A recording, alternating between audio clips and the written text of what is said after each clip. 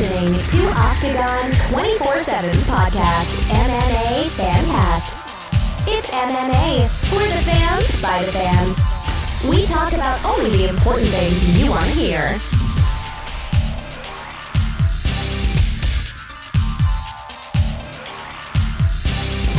Hey, this is Mike Goldberg, the voice of Bellator MMA on Spike. Join us right now for MMA Fancast.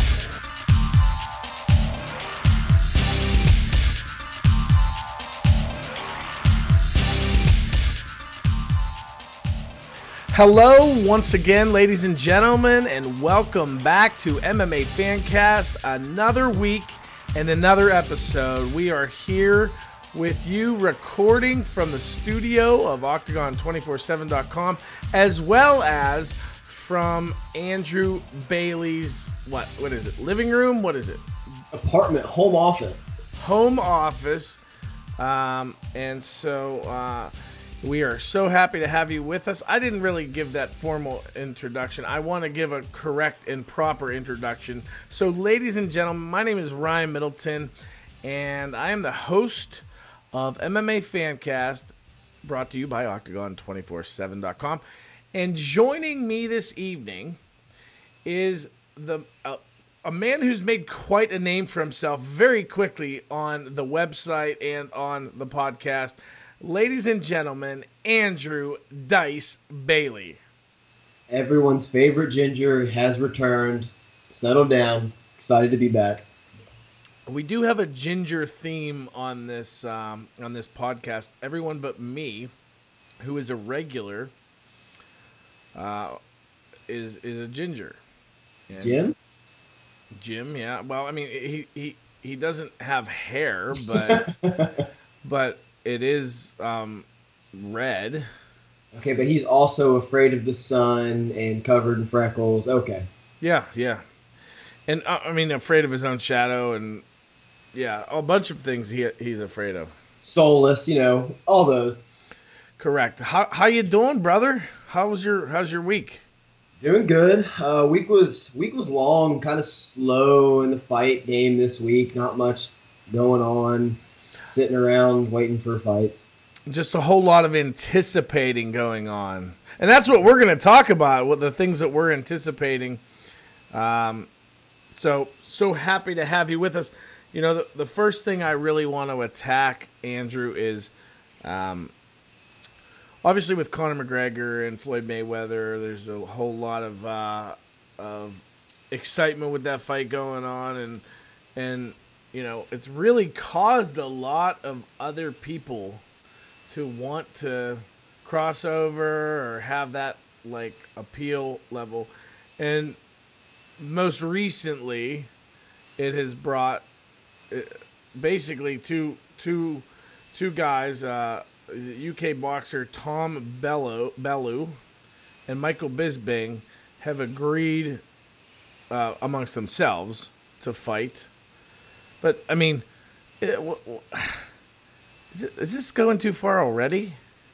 It's just getting silly at this point. I mean, Michael Bisping, God love him, he can do it every once since he knocked out Luke Rockhold, one of the most improbable fights ever at UFC 199. He can do it every once at this point in his career. He's old. He only has one eye that's real. And It's getting silly. Everybody just sees the payday Conor's about to get and they want to cash in. Dana White's feeling the pressure of anybody. Yeah. So I just feel like, okay, Conor McGregor is one thing because he has stepped up and he's always been in big fights. I mean, he's always taken the biggest fight available. Whereas Bisping has done the exact opposite, and for some reason Bisping is thinking he's stepping up like McGregor is. It's just the Conor effect. Everybody, you see more people talking trash and trying to be brash when it's not in their personality, and it just comes off childish and foolish. And everybody's just trying to capitalize, man. They want the payday. They want the Conor effect. I mean, who does? I'd do it. I'd talk trash and try to sell myself as a boxer if I got paid that much, or a tenth of that much. Yeah, I mean, I don't really know who is. I mean, you follow boxing a little bit more than me, right? I mean, me following boxing a little bit more than you is not saying too much, but I'm not too familiar with Tony Bellew. I'm looking him up right now. Okay, yeah, I don't know. I've never seen his name before today in my life, and I mean, I don't really follow boxing, but I am a traditional boxing fan. Like, I was a huge boxing fan growing up, and really loved the sport essentially through Tyson's years, and even into Holyfield's years, and even a little bit into what's the British guys, Lennox Lewis's years, and that's kind of where it fell off at that point. And I did primarily watch heavyweights, but I would also watch, I remember watching Sugar Ray Leonard and Hearns fight. I think they fought before that, but I think I watched the second time they fought. But find out anything about this Bellew dude? Yeah, he's 34, holds a professional record of 29 wins and 2 losses, has not lost since 2013, and... Has he fought anyone whose name you recognize? David Haye was his last fight. He fought David Haye. Yeah, he knocked him out in the 11th round. Okay, cool. Here's his last fights from David Haye down. TKO in the 11th over David Haye, TKO in the 3rd over BJ Flores, KO in the 3rd over Alunga Makabu.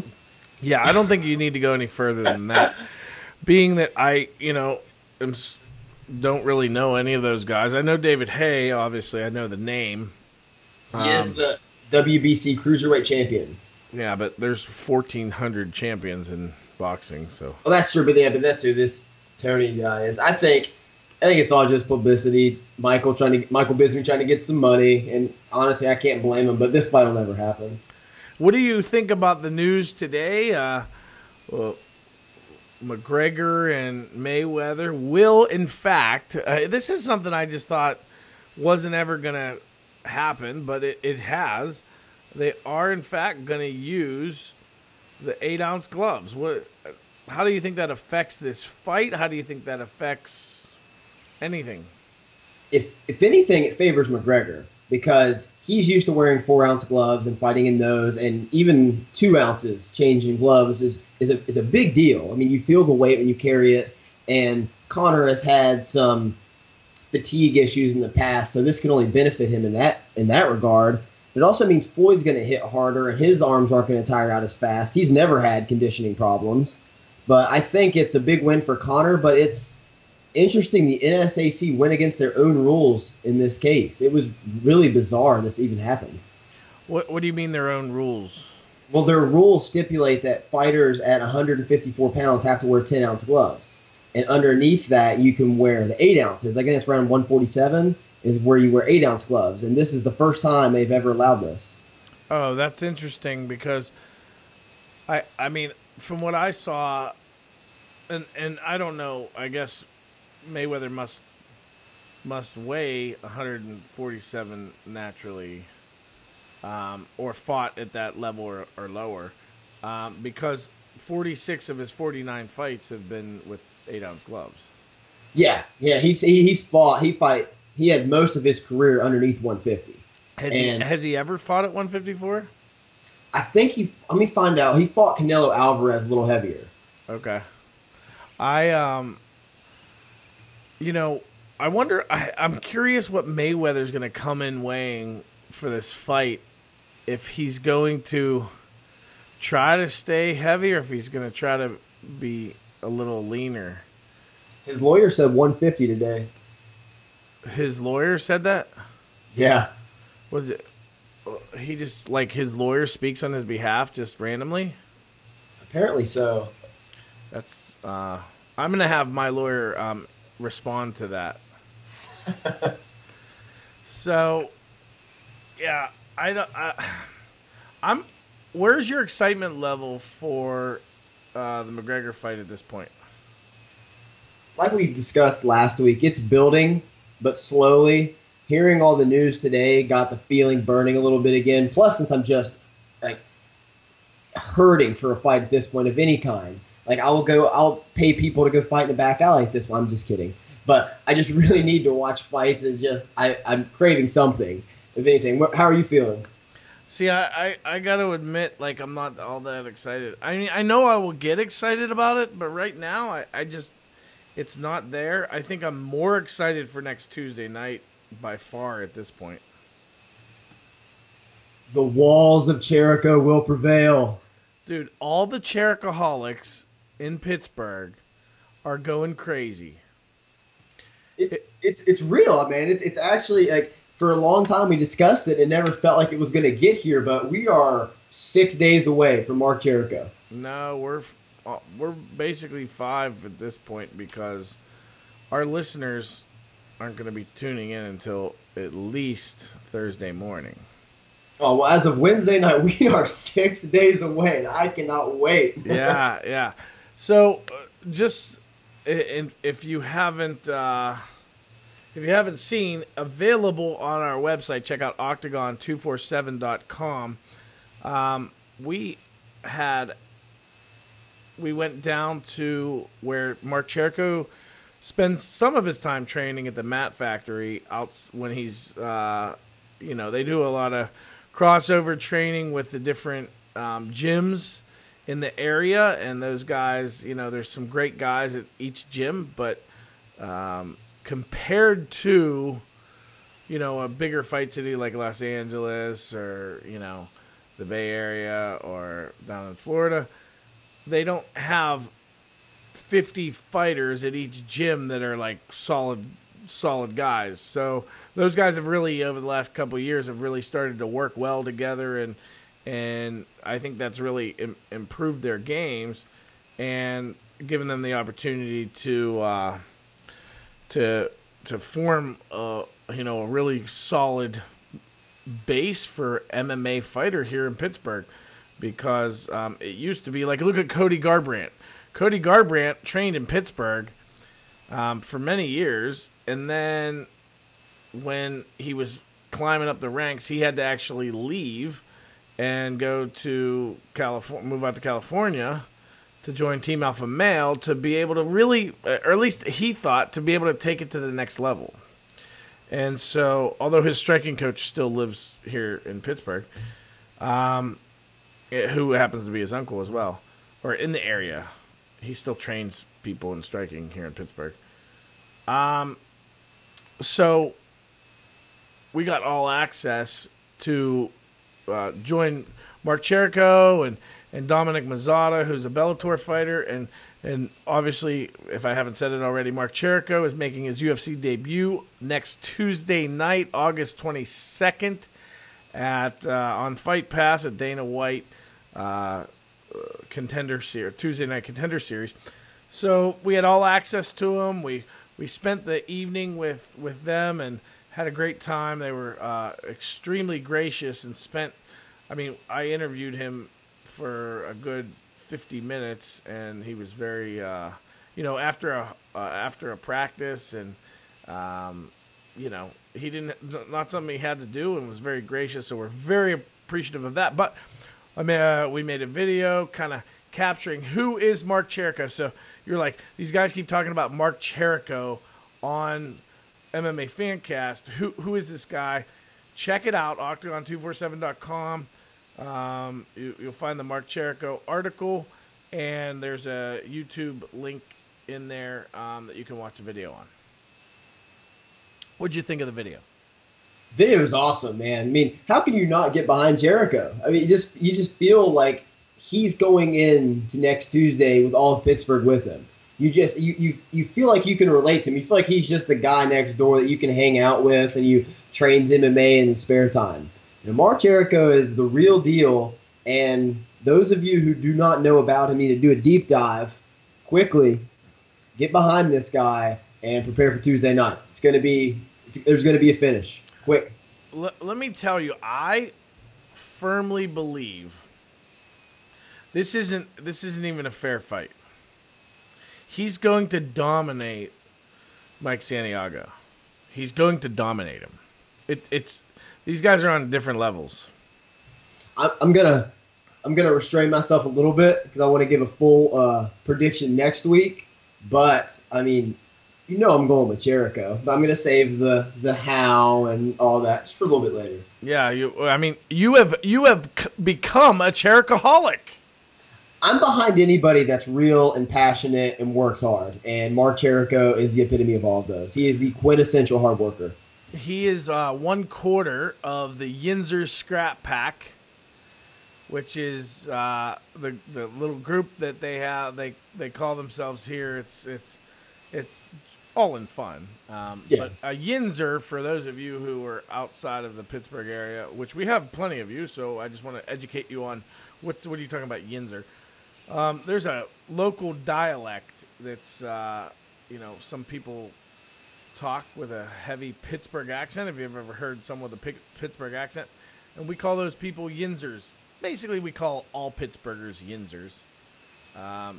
But Yins is a word we say. It's basically you all, but we say, "Hey, are Yins going down there?" And then people look at you strange if they're not from the area. Kind of like Andrew's looking at me right now. A little strange, but I'm no comment, no insult, just because it's going to come back to some West Virginia joke, so no comment. Hey, did you happen to hear or see, rather, the interview that Mayweather did on Jimmy Kimmel? No, you must educate me. He was on Jimmy Kimmel, and Jimmy Kimmel was asking him, what are you going to do if Conor McGregor kicks you or something? And Mayweather basically led us to believe he didn't know exactly what the fine amount would be, but basically said he could lose something like 90% of his purse if he did something like that. I wonder if it's just throwing a kick or actually kicking him. Because if he could just throw a kick with his martial arts background, he could gauge the distance. Just throw one, an inch past his head. Just let him know it's there. Well, if you wanted to risk landing that kick. Oh, that would be the perfect finish for this circus of a fight. Conor McGregor KOs Floyd Mayweather with a legal kick in third round. Well, yeah, I don't think there's going to be any of that. Just because from what I understand, it's just such a severe, heavy penalty that I don't think you flirt with that. I don't think he will either. I think he'll be a consummate professional and doesn't want anything to take away from the boxing that he's going to put on. Doesn't want to have just an excuse for naysayers to go to, well, you threw a kick and scared him or anything like of that nature. So I think it'll be straight up boxing. No, I don't think they even need the clause in there, but I bet it makes Floyd sleep better at night. Yeah, hey, we got some. Did you hear the good news this week that Matt Hughes, the former, a long-time welterweight champion in the UFC. This is back before. I mean, he was GSP before GSP existed. Who recently was in a very bad accident with a train. You hadn't heard that? I'd heard it, but it just never ceases to be bizarre that Matt Hughes was in a train accident. Yeah. You never get caught in a train accident. Matt Hughes was very in very critical condition, and it wasn't a lot of times wasn't looking very good. But it's now coming to light that he is doing very well, and he is doing better than expectations. He's able to get out of bed and into a wheelchair, and this is really good news for a guy who was just a solid dude, a solid, great wrestler, a great champion, and he was one of those legacy position guys like him and Chuck Liddell and Forrest Griffin that I think that ended. But he was one of those guys that had that, quote unquote like a job with the UFC for life. That I think ended around when Chuck Liddell's ended as well. It's just an amazing story. I mean, you can't help but feel just complete elation for Matt Hughes and his family and everyone involved with it. I am truly just happy, genuinely, for that him and everyone close to him, all his loved ones. This is remarkable. But if anyone's going to do it, it's going to be Matt Hughes, the same guy at UFC 45 who was on the verge of being choked out by Frank Trigg and then lifts him up, slams him, and then chokes him out. Matt Hughes has been and always will be a fighter. Who was it that you just stirred up a memory, but I don't know if it was that fight. Was it that fight? Was it?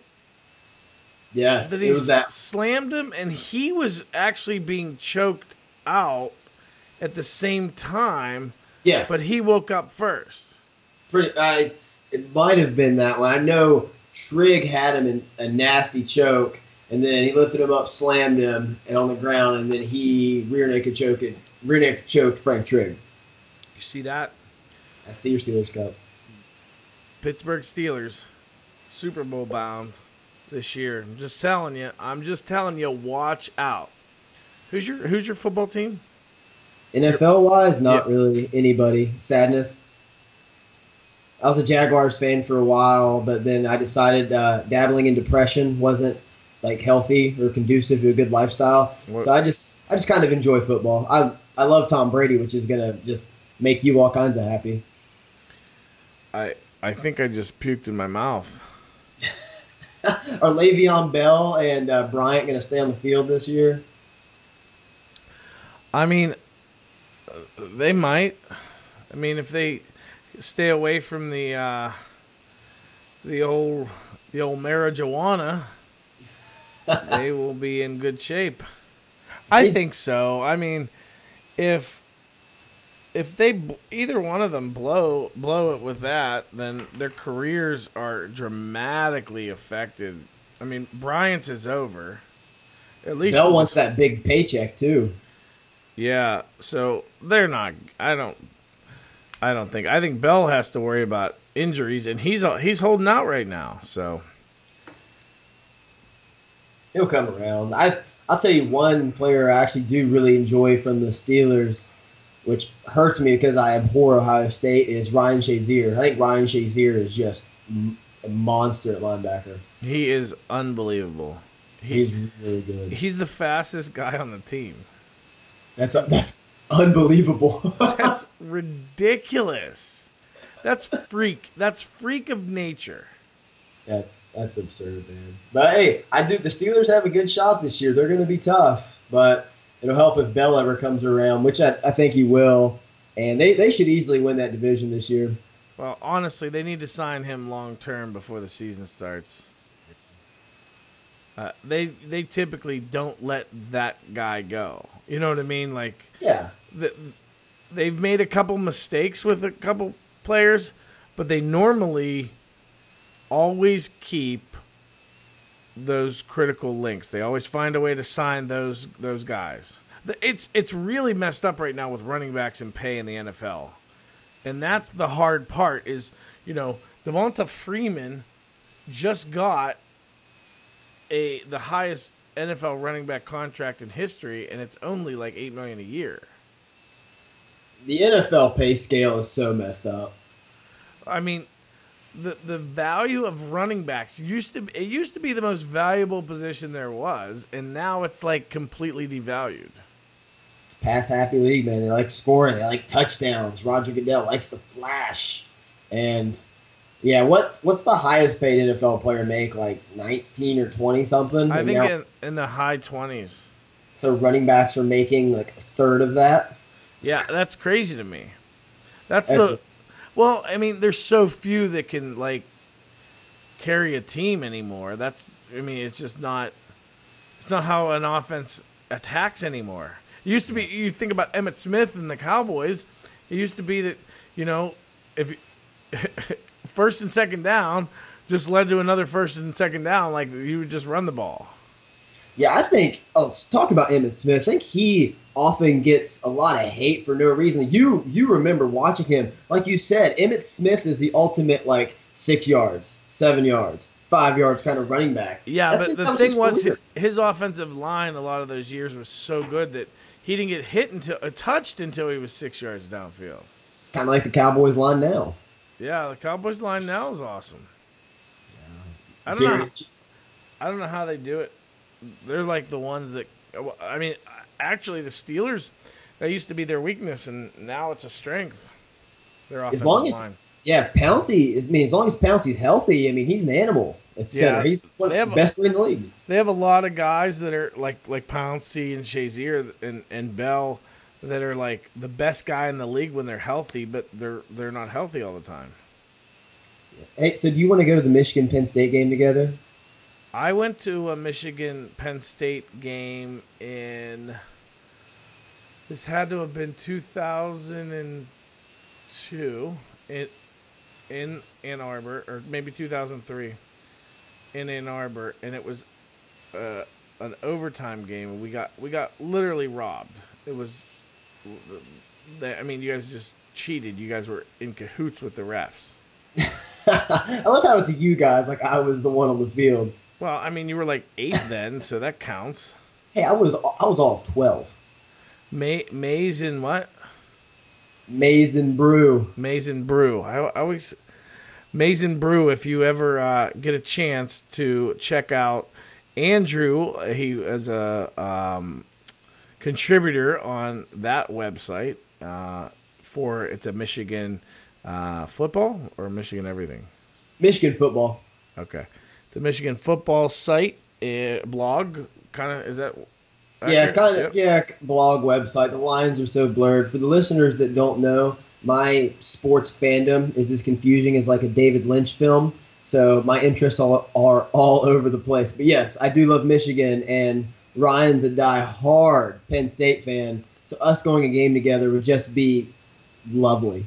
Well, where is the Michigan-Penn State game this year? Happy Valley. Okay, we could definitely go. I'll tell you what the date is. I know it's in October sometime. Yeah, they used to play late in the season. Now they play early. Ever since they realigned the divisions. Yeah, let's see. They play October 21st. Okay, what's MMA? What's October?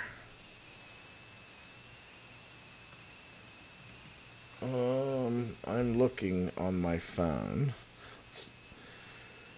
It always makes for really good podcasts when we both look for something at the same time.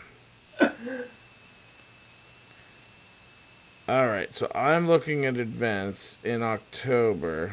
October 7th is UFC 216. October 20. When did you say? October 21st? Yeah, 21st. That might be perfect. You can't. You can't. I can't what? You have something that weekend. Oh, the 20th. I have a Foo Fighters concert with the wife. You are right. You need to let her take a girlfriend. Oh, man. Because we can cover 185, Bellator 185, and then the next day go to the Penn State game. Man. And I have a free I have a free place to stay close to Penn State. If I didn't want my wife to divorce me, I'd do it in a heartbeat. Why couldn't I have just prolonged my wedding like 6 months? Oh, dude, you got to get rid of those Foo Fighter tickets, bro. Yeah, she loves the Foo Fighters. I'll enjoy it. I don't have nothing against Dave Grohl, but man, I would love to go to that Penn State game. Just the whiteout, and there's me in the maize and blue, just standing proud, mostly sober, having a great time. Yeah, I'll be completely sober. I'll be keeping an eye on you. Someone needs to, and the wife doesn't have an eye on me. You need it. So yeah, that's the same weekend, dude. Honestly, you gotta look at that. You gotta look at that. The very same weekend as Bellator 185, which, here's another thing to add to that. Dominic Mazzata there's a chance he could be on that card. Really? Yeah. That's awesome. Yeah. So, if they put him on that card, and we miss it, dude, come on, man. I'm gonna email Foo Fighters and tell them to cancel. Where are you going? Where is it at? Cincinnati. Dude, doesn't your wife have any friends in Cincinnati that would love to go with her? She needs to make some. Oh, man, this Foo Fighter thing. Ugh. That Bellator 185 card, that's the Mousasi card, isn't it? Correct. It is. Oh, I'm ready for a Gegard title run. I think he's about to run through everyone. Run through everyone, but it'll be interesting if Rory McDonald moves up. Maybe. I mean, I think Mousasi is really good. I mean, look at what Mousasi did to Uriah Hall in the rematch. I mean, look at what... I just think he is... I mean, he beat Uriah Hall at his own game. And then, got the takedown and just beat him into oblivion. Beat him into a puddle. Mousasi has been on a tear. Even that Chris Weidman fight that had that controversial finish, he was dominating Weidman at that juncture, just the positioning. Well, no, I don't think he was dominating him. I mean, at that point he was. It was very even. In that moment he was. Yeah, he had him in a really bad spot. Yeah. Yeah, Weidman was very compromised in that position, but it was a really good fight. That was a good I think one. Weidman was winning the fight until that point, until that spot. Yeah, but it felt to me that Mousasi was just he was slowly taking over. He was getting the better of some exchanges, but I mean, revisionist history, it's 2020. I think you're a liar. I'm repping your boy Mousasi, man. Dude, I'm a big Chris Weidman fan. I thought Weidman was fairly dominant until that point, and I think that Weidman was in really bad shape at that point. And it was hard to watch, but I really felt he was doing very well until that point. I'm just glad he righted the ship, because for a while there was going to be one wheel kick was going to define the end of his career. He just went on that downward spiral after he threw that wheel kick against Rockhold and got caught. Yeah. So did you hear what Mike Winklejohn said about Holly Holm? Did you hear what he said? He said that Holm was just going to pick Cyborg apart. It's interesting. It's very interesting. They have no fear of Cyborg, and I like it. See, everyone, you can say you don't have a fear of Cyborg until you get in the cage with her. I've seen, we've seen Holly Holm lose multiple fights, and she has a lot of holes in her game. I don't see her as a big threat against Cyborg.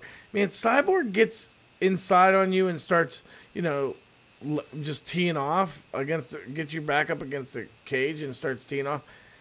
It's scary. I get I feel like, is this the time when she kills someone? See, I fear for other women's lives that are in there with her at times, but I think I'm a little higher on Holm than you are. I think I'm not as confident as her coach, Mike Winklejohn, but he knows a lot more about fighting than I do. But still, I think she poses a lot of problems. It would definitely be, the best fighter Cyborg's faced since Gina Carano, your girl. I just don't see... I don't see her as an attack kind of fighter. And I think she needs to be more aggressive against Cyborg. You think Cyborg could fall victim to a counter, though? I mean, she throws these flurries that are I don't even see the opportunity for the counter. Yeah, I need to do a deep dive back to some of her old fights and just look.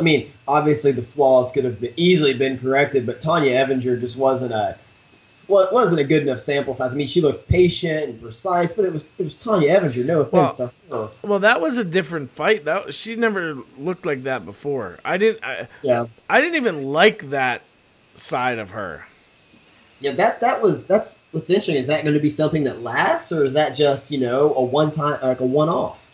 Well, who's she training with? I mean, I know like Tito's her manager, but who's she training with? Because if it's Greg Jackson, it looks. I mean, that's kind of what Greg Jackson does to people. He takes Jackson trains home. Jackson and Winklejohn. Okay. Because Jackson will kind of take someone who's aggressive, that maybe takes some chances and eliminates that aggression and chances, and that can be good for like their win-loss record, but it sure doesn't make them to be exciting. Yeah, the one person it did help, though, is Alistair Overeem. I mean, he turned him into a flat runner against Stipe. I don't understand how he kept turning and running away. He did that in his most recent fight, too, a couple times. Who did he most recently fight? Verdum. Yeah. Very odd. I don't quite get that. Cyborg trains at Shoot Boxing Academy. Oh, Shoot Box. Okay. Okay. So Cyborg in response said, listen, like, she's already turned me down 3 times. I was supposed to fight her at UFC 198 and agreed to fight her at 140 pounds, and she didn't want to fight. And then I said, let's fight in Brasilia. And then she said she can fight me if I make 138 pounds, not 140. And then when Megan Anderson had to pull out of UFC 214, I would she said I'd like to fight Holly, and Holly said no, and she ended up fighting Bethe Correia. Holly ended up fighting Bethe Correia. And then she continued, she says it's easy when the coach says something, it's better if she says it herself, not her coach. And if she believes that she can pick me apart, and her coach believes that, then let's do this fight. What are you waiting for? So, I mean, I don't think that Cyborg is afraid of anyone, and I don't think she should be, any female. I mean, you have to have that confidence no matter who you are, but I agree with you that Cyborg just feels so genuine. She's just been a world beater. She has no reason not to feel this way.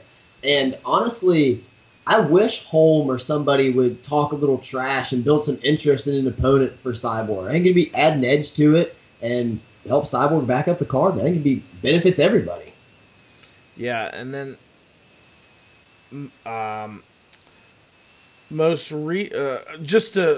there were a couple fights that were announced I want to talk about as we move off of Cyborg and on to Kevin Lee and Tony Ferguson. Now, this is a fight that they've been talking about, a potential fight for a while. Is this fight actually signed? Is this a done deal? I think it's still reported at this point, but with Tony Ferguson, you never know because he's always seeking the big contract and all this, and it's hard to get him to commit to fight anybody except for Khabib Nurmagomedov, and the fight never happens. So, Tony Ferguson and Kevin Lee are it's being discussed that they will fight in a lightweight interim title bout. Actually, Dana White said that. Tony Ferguson, Kevin Lee to fight for interim UFC lightweight title. So that is scheduled to happen at most likely UFC 216, according to Dana White. Your thoughts on there being an interim lightweight belt and the fact that this all happens because Conor McGregor took some time off and now he's boxing. I hate interim belts. I really hate interim belts, especially in this case. It's just a placeholder just to guarantee who's going to fight Conor McGregor next. And it's for the interim belt, I hate it, but I guarantee that was the only way Tony Ferguson was going to accept the fight. But I do like the fight. I like I like Kevin Lee. He's only 24. He'll be 25 in September. But I'm intrigued by the fight. What do you think? I'm intrigued by it as well. It's a little odd that, number 2 is fighting Kevin Lee, who is, I don't know, 5th, 6th, 7th, 8th, something like that. Somewhere in there. It's interesting they have no faith in Khabib getting this one, or Khabib fighting Ferguson after all the fallouts. Well, what is the deal with that? Why are they not? What's Khabib's deal right now? Well, Ramadan's over, I'm pretty sure, so he can fight again this fall, and they're targeting Edson Barboza, but Barboza has still not been cleared from an injury, so they're holding off on that. But I don't know why they didn't do he and Tony Ferguson. Both people hate each other. They've tried to fight several times, and I don't understand why they didn't capitalize on the animosity and real feelings toward each other, but I feel like Kevin Lee is really going to sell this fight. Kid's young, exciting. I mean, insults your mom sometimes by mistake and gets punched at press conferences, but it's great. I love it. Yeah. And it's interesting to me, before we move on past this, is that Tony Ferguson always complains McGregor never defends the belt. Well, it's interesting because Tony has not fought since last November against RDA in Mexico City. Connor's fought more recently. But he's had fights scheduled that he had training camps for that Nurmagomedov ended up weighing 426 pounds for. He could have accepted a replacement fight and didn't, just because he wants the interim belt. He wants this. I think fighters fight. Players gonna play. Haters gonna hate. I don't know. I like Ferguson, but yeah, he's got to get in there. He's got to mix it up with someone, right? But now he's taking a number 7, and I'm critical of that. I think he needs paid. He hasn't fought. I mean, did he get all of his purse from the March fallout? I don't know. Well, if not, it's time for I don't know. I don't know how that worked. I think that it was like, oh, we'll take care of him. I don't think he got his whole purse, but I could be wrong. Yeah, see, it's time for money, and I think UFC offered him Kevin Lee for an interim belt. I think he views that as an easy victory. And they also went at it on UFC Tonight too. Actually, I bet you he didn't get it because he was offered a replacement fight and he declined it. Yeah, he turned down Michael Johnson. Yeah, who Khabib destroyed. But who's also the last person to beat Tony Ferguson. Ah, interesting. Well, yeah, that's a no-brainer. Don't take that on short notice. Yeah, he didn't want any part of that, but Ferguson and Kevin Lee, after Kevin Lee's controversial win over Michael Chiesa, is that how you say it? Yeah, something like that. Something like that. I apologize if it's wrong, but they... I don't. I mess up everyone's name. They interviewed Kevin Lee on UFC Tonight, and he and Tony Ferguson... Yeah. He and Ferguson got into it, and it was really nice. I mean, Ferguson's just playing, you're just a young kid, you need to work your way up to fight me. And it's interesting. Apparently, he doesn't need to work his way up to fight you because you're going to fight him at 216. Did you say it was really nice? It was really nice from the fans' perspective. I love it. I love when fighters talk trash.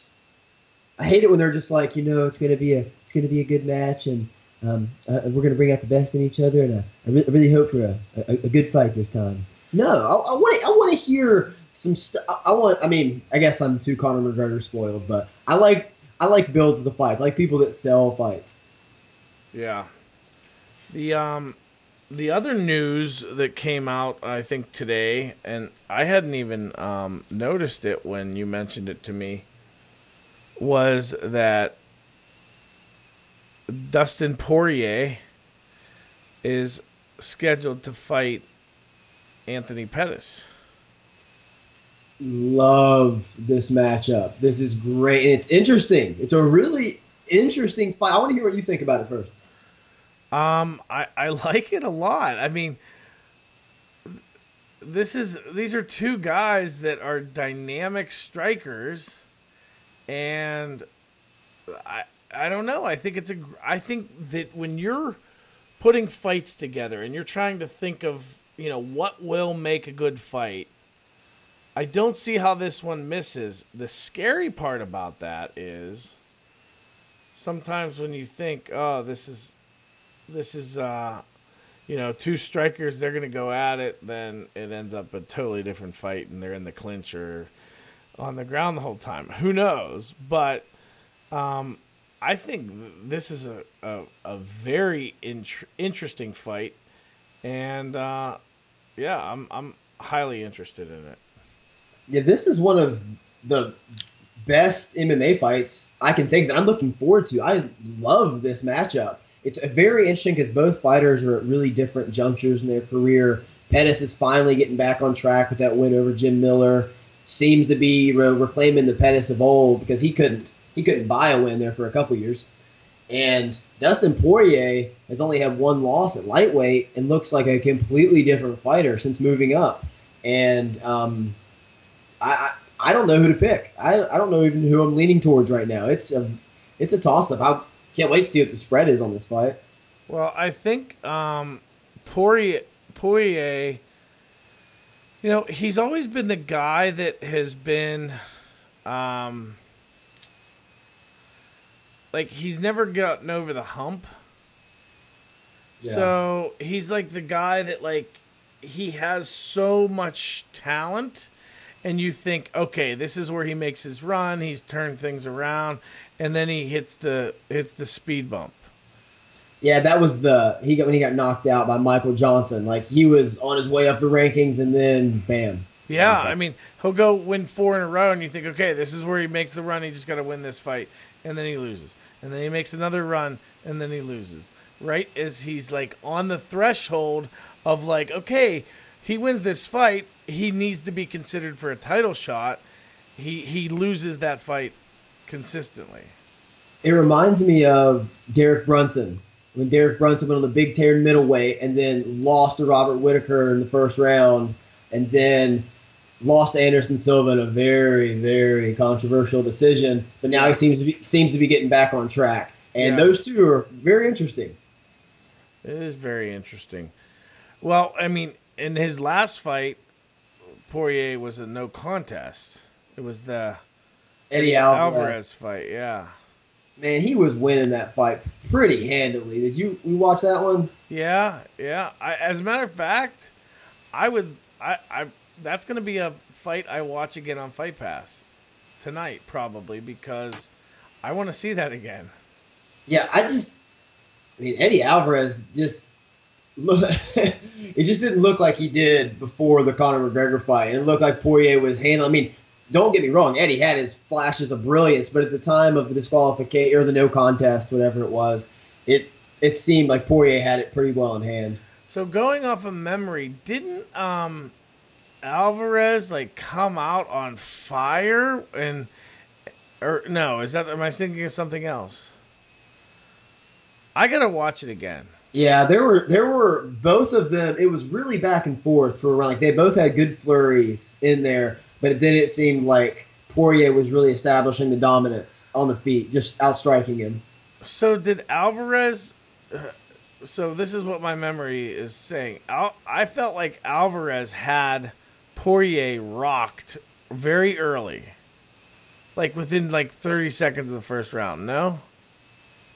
You might be right. I think he had him rocked at one point, but I think we need to watch the fight. I actually, honestly, I could be thinking of a different fight, but I mean, this is from May, so who knows? It's a fight I really like a lot. To answer the question, is that headlining UFC Fight Night 120? I believe so, on November 11th. That's great. That's a good. Where's that card at? Do you know? No, I don't. I have no idea where that one's at. Okay. Back to the computers. Speaking of, as you look that up, I'm not going to look it up. Speaking of a fight night, a card, I think I don't know what Fight Night Pittsburgh is. Is that 116? Oh, before we move on, just got announced, added to Fight Night 120 as well, is Diego Sanchez and Matt Brown. See, that excites you? I think Diego Sanchez is going to get beat pretty bad, but I always like seeing Diego because I always have the memories of Diego Sanchez and Gilbert Melendez, and it's almost nostalgic, but then he gets pummeled, and then I feel sad. See, I Diego Sanchez, I want to just retire. I want him to go away. Yeah, I agree with you. I just want him to go compete in those submission underground competitions that Chael Sonnen puts on, and just do that. That's great. You're an amazing practitioner at Brazilian Jiu-Jitsu. Just do that. Yeah. Oh, by the way, UFC Fight Night 116 is the Pittsburgh card. It's 116. But taking a look at that card, have you looked at the card very much? A little bit, but that card is sneakily good. Like, there are some really good fights on there. It's a really good card. So, taking a look at some of these guys, I'm hearing a little bit of echo. Is that coming from yours or mine or what? I don't know. I'm just going to blame you. You're going to blame me? Yeah. Okay, I'll blame you then. Obviously, you have Luke Rockhold and David Branch. Then the current co-main event, who knows if it ends up staying the co-main event. They could throw another big name in there, is Mike Perry and Thiago Alves. Now, Mike Perry, that dude, like, I am so excited to see him fight live.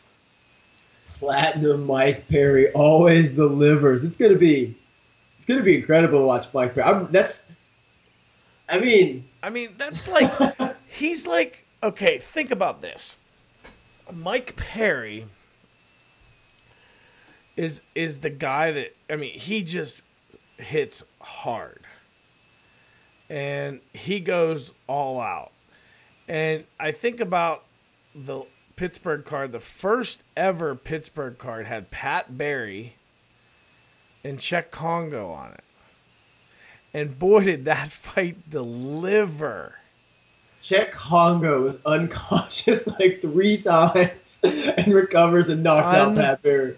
Unbelievable. One of the, probably the most exciting seesaw, like, comeback win ever in MMA history, I believe. I believe if you look at best comebacks in UFC history, that would be top 2 or 3. Scott Smith comes to mind.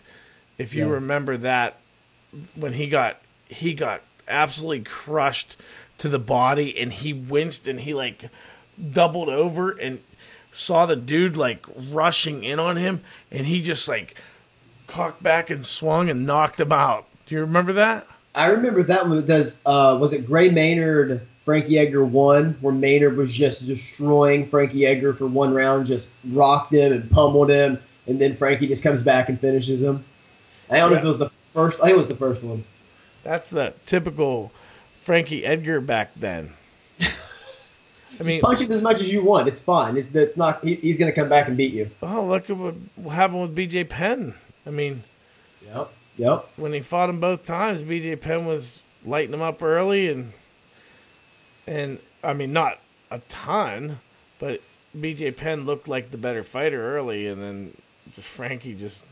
But just think about that sentence you just said. He was getting lit up by BJ Penn at that point, and now BJ Penn, has a hard time just punching a wall.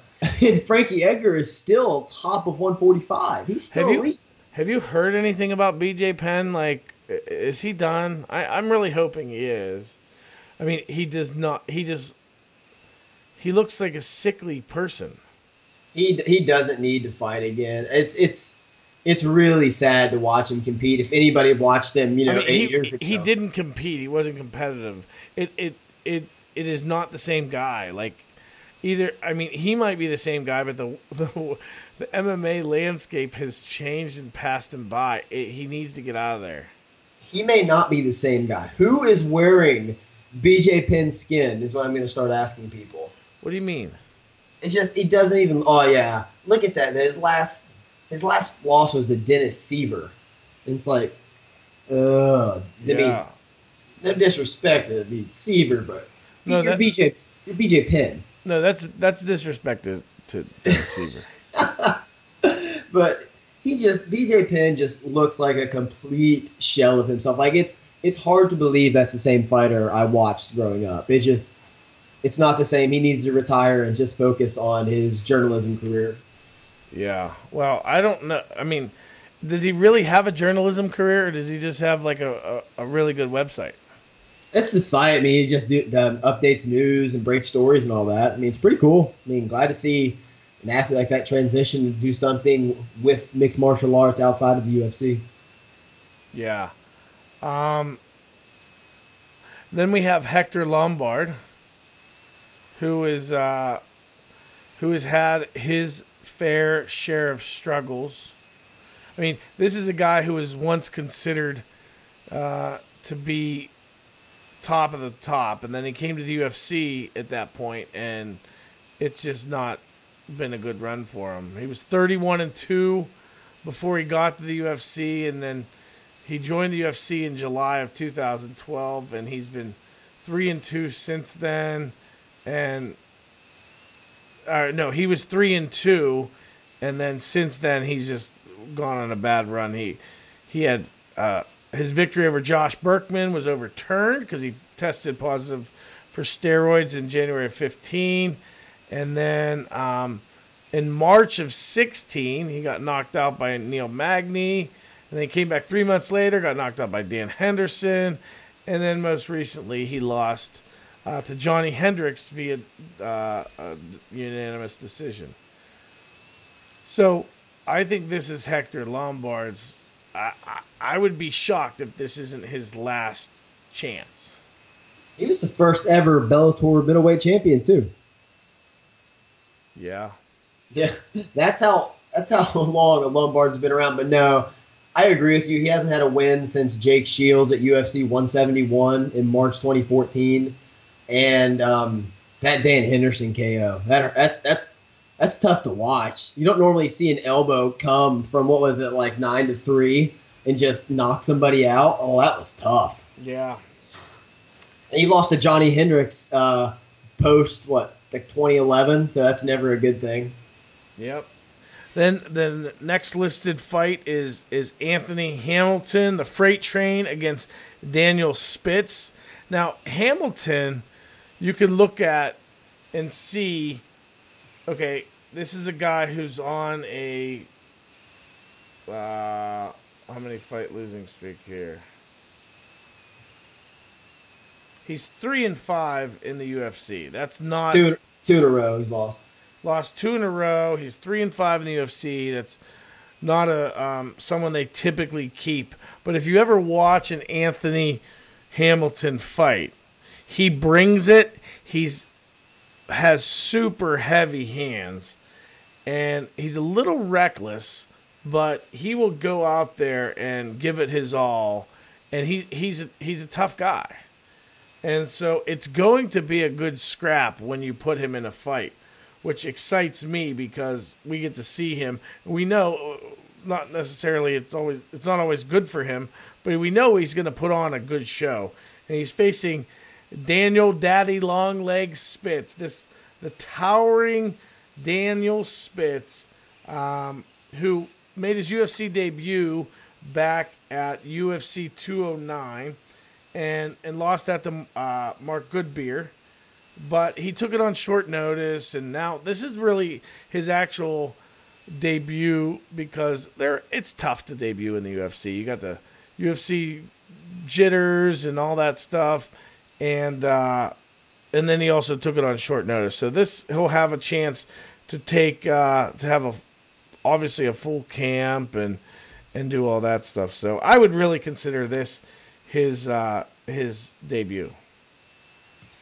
Yeah, I'm looking forward to that one. Like you said, Hamilton's going to bring it, so you know you're in for a good show. And, I mean, it's going to be great for Pittsburgh.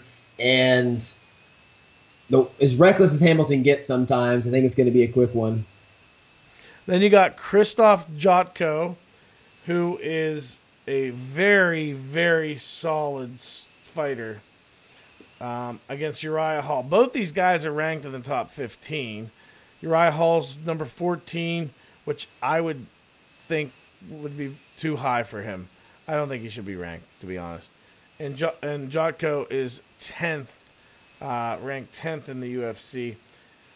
Most recently, Jotko lost to David Branch, who will be headlining the card.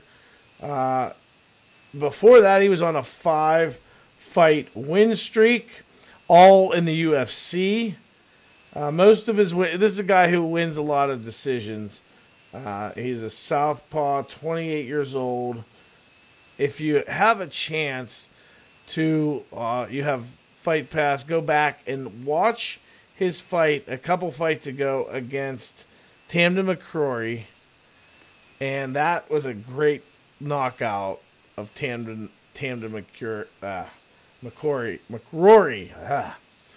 So, yeah, check out that on UFC Fight Pass if you have the opportunity. And he's going up against Uriah Hall.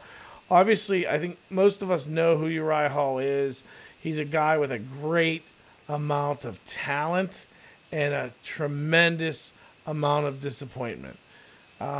He doesn't look inspired. He doesn't look like a fighter. He doesn't look like he has a fighter mentality. And he's very hesitant. He doesn't look confident a lot of his fights. And he's also won some very big fights in his time in the UFC. So that should be a good fight. And honestly, Uriah Hall, he's at the point where he's lost 3 straight fights. If he loses this would be 4. But he's lost it to some very good competition. Top of the of the weight class type of competition. So he lost to Masasi, lost to Brunson, he lost to Whitaker. So you can't really frown upon him too much. What do you think of that fight? Will Uriah Hall get out of the first round for the first time in his last... He hasn't been out of the first round in his last 2 fights. He's been knocked out. Do you think he gets out of the first round? Well, I mean, he went to a decision with Whitaker and that lost. Yeah, that was 3 fights ago. Correct, but I'm saying... Yeah. That was... I mean, his last 2 fights, like you said, though, he just looked so uninspired. Like, it was... Like you say, he doesn't have that fighter mentality. I don't... He doesn't... He looks like he has all the... He has the skills. Yeah. He just doesn't look like... I mean, there are times... you look at the first Mousasi fight, and I don't know if you remember it but he came out the second round. He did a spinning... I remember that. A spinning kick that kicked him right in the face, and it didn't knock him out, but it really dazed him, and he came charging in, and he nailed him with the flying knee. Yep. And it was absolutely awesome. And that's the flashes we see from him, where we get so much promise. Like, this guy is a dynamic striker, and then he poops the bed the next time. And it just, he poops the bed more than he does has those flashes of greatness. Yeah, I think he gets beat and he gets released from his contract after a 4-fight losing streak. Yeah, I have to say I agree with you. But do you remember the Uriah Hall? It was when he was in on The Ultimate Fighter. He threw that wheel kick, that spinning wheel kick, and just knocked the guy out cold. It was one of the best knockouts I've ever seen. I just don't know what happened to that fighter. Yeah. He's certainly someone that you can get frustrated over. And then next we have the Nigerian Nightmare, Kamara Usman, who is the 13th ranked welterweight in the world, going up against Sergio Mais. I think that's how you say his name, Mais. Mais. Sounds like you're scared and you just saw a rodent. You are scared. You should be scared. My eyes should be scared of Nigerian Nightmare. So, and you know what Sergio's nickname is? What is it? He's the Panther, and I live in a neighborhood where that's our thing. We're the Panthers.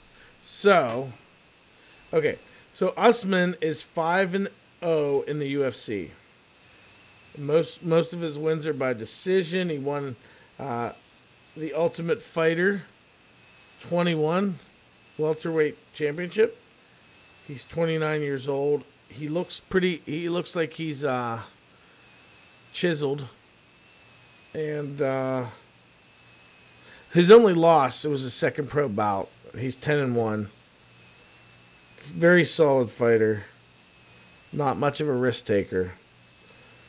And then you have his opponent. Sergio was 6-1-1 in the UFC. 35 years old. He lost his first UFC fight, and he's won every one since, except for he had a draw. One of the few draws we see in the UFC. But this is a guy who's well-rounded. He's able to win, submit people. He's able to knock people out, and he wins decisions as well. So that's It's going to be interesting if both of them are big decisionators to see which style comes out on top. Yeah. So, yeah, there's obviously a couple more fights on the card. And there's room on the card, which makes me believe that there is going to be a Yinzer added to the card. A Yinzer. And do you want to talk about all the trash talk going on with Rockhold and Branch? Well, I would love to. What do you think about it? What are you making of this? Well, it's been about a week since I looked at it. Basically, Rockhold said that, this is not really the person I wanted to fight, but it got to a point where I just had to take a fight because it just wasn't happening with anyone else. That's it in a nutshell, right? That's pretty much it. And I think, honestly, it's going to inadvertently work out for him. It's good, He's been on the schneid. He got knocked out by Bisping. He hasn't had over a year off, time to recover and relax. And now you get, and I don't want to say an easy fight, but an easier one than he deserves, and I think it's good for him. Well, but does he have ring rust? Is it, do you get ring rust in a year when you're used to fighting every 4 months? That's interesting. I'd have to look back at Rockhold's thing, because same thing with Tony Ferguson. Is he going to have ring rust as well? It's been over a year, and I would have to think he would. Yeah, see, I believe so as well, and but no, it's interesting to see. But I think Rockhold has the advantage of facing an opponent which I believe is not to his caliber. So even if he has a little bit of ring rust, I think he should be able to get out of there with an easy win. Yeah. That about wraps us up. Do you have anything else to add? Frank Mir. Frank Mir signed with Bellator MMA, another big name. Now, I don't know. He's going to have to continue to serve his suspension. I got to be honest. I love Frank Mir. All right, Ryan, let's play a quick game. I'm going to name a fighter, and you tell me if Frank Mir can beat him. Look at that. Frank Mir meet and greet. Wow. So when I went out to Seattle, Frank Mir was at a meet and greet after the when you partied with Nick Diaz? Yes, well, I didn't party with him at all, but after this, UFC on Fox 4, went to the meet and greet, shook Frank Mir's hand. Anyway, I love Frank Mir.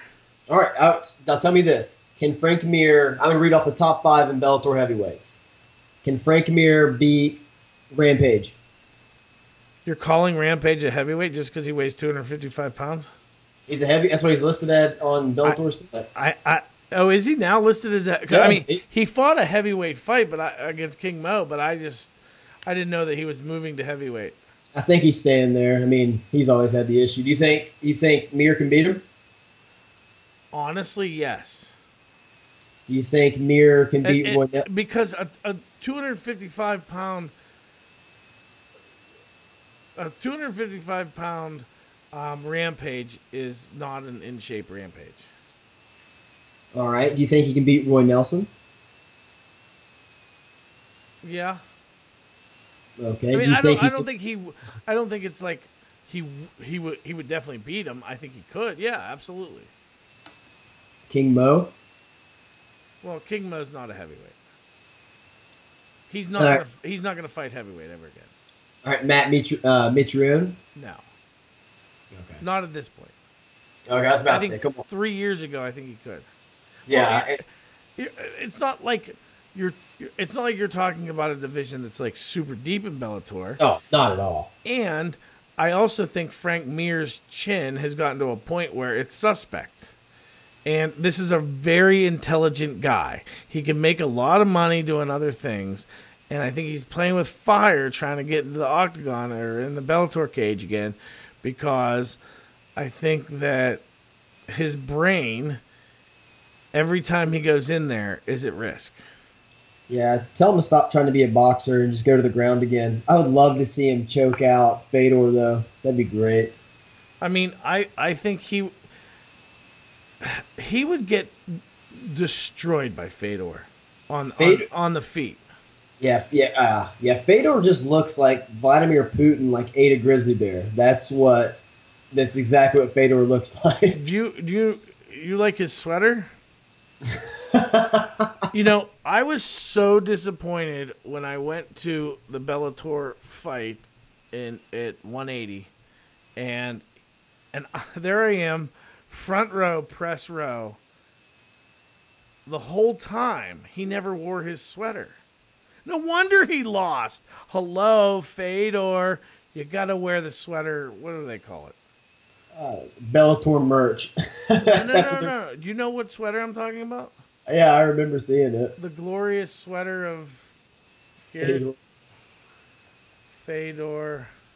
sweater. Hold on. Let me see what they call it. See it? Oh, yeah. Fedor Emelianenko's glorious sweater of absolute victory. You know which sweater it is, right? Yeah, I've seen it before, and I just pulled up another picture of it. Yeah, it's awesome. He's so funny. Oh, gosh. All right, last thing I got for you is on Monday Night Raw, Paul Heyman was cutting a promo. And, take it for what it's worth, but, it just got me a little excited. He said... I read about it.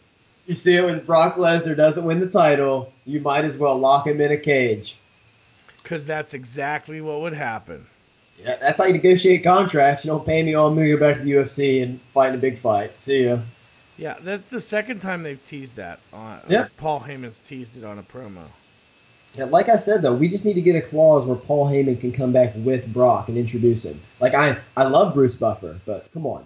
It's Paul Heyman. I don't even care if he introduces him. I just have him there at all times when Brock's being interviewed. Have him do all of his press for him. That'd be great. That'd be great. It's so weird. Well, the funny thing is, Brock was so good at promoting his own fights in UFC, but he's horrible in WWE. And I think it's because the real versus fake, the expectation is completely different. Yeah, absolutely. I agree with you. And Paul Heyman is just legend on the mic. Yeah. All right. Anything else from you, Andrew? That's all it, man. We're way over on time, but that's fine. That's fine. We enjoyed another episode of MMA Fancast. Guys, there's a lot of stuff going on. I would encourage you to check out the website, octagon247.com. We will continue to have more and more content and really focusing on this Mark Cherico debut, the UFC coming to Pittsburgh, as well as Conor McGregor and Floyd Mayweather on the 26th. Lots of great stuff going on. Visit our social media sites like our Facebook page, our Instagram, our Twitter, all of those good stuff, as well as our YouTube page. And we will continue to build our content for you guys. So, with that being said, the other thing is, you're listening to this podcast right now. We need for you to go on, subscribe, to rate and review us. We need that.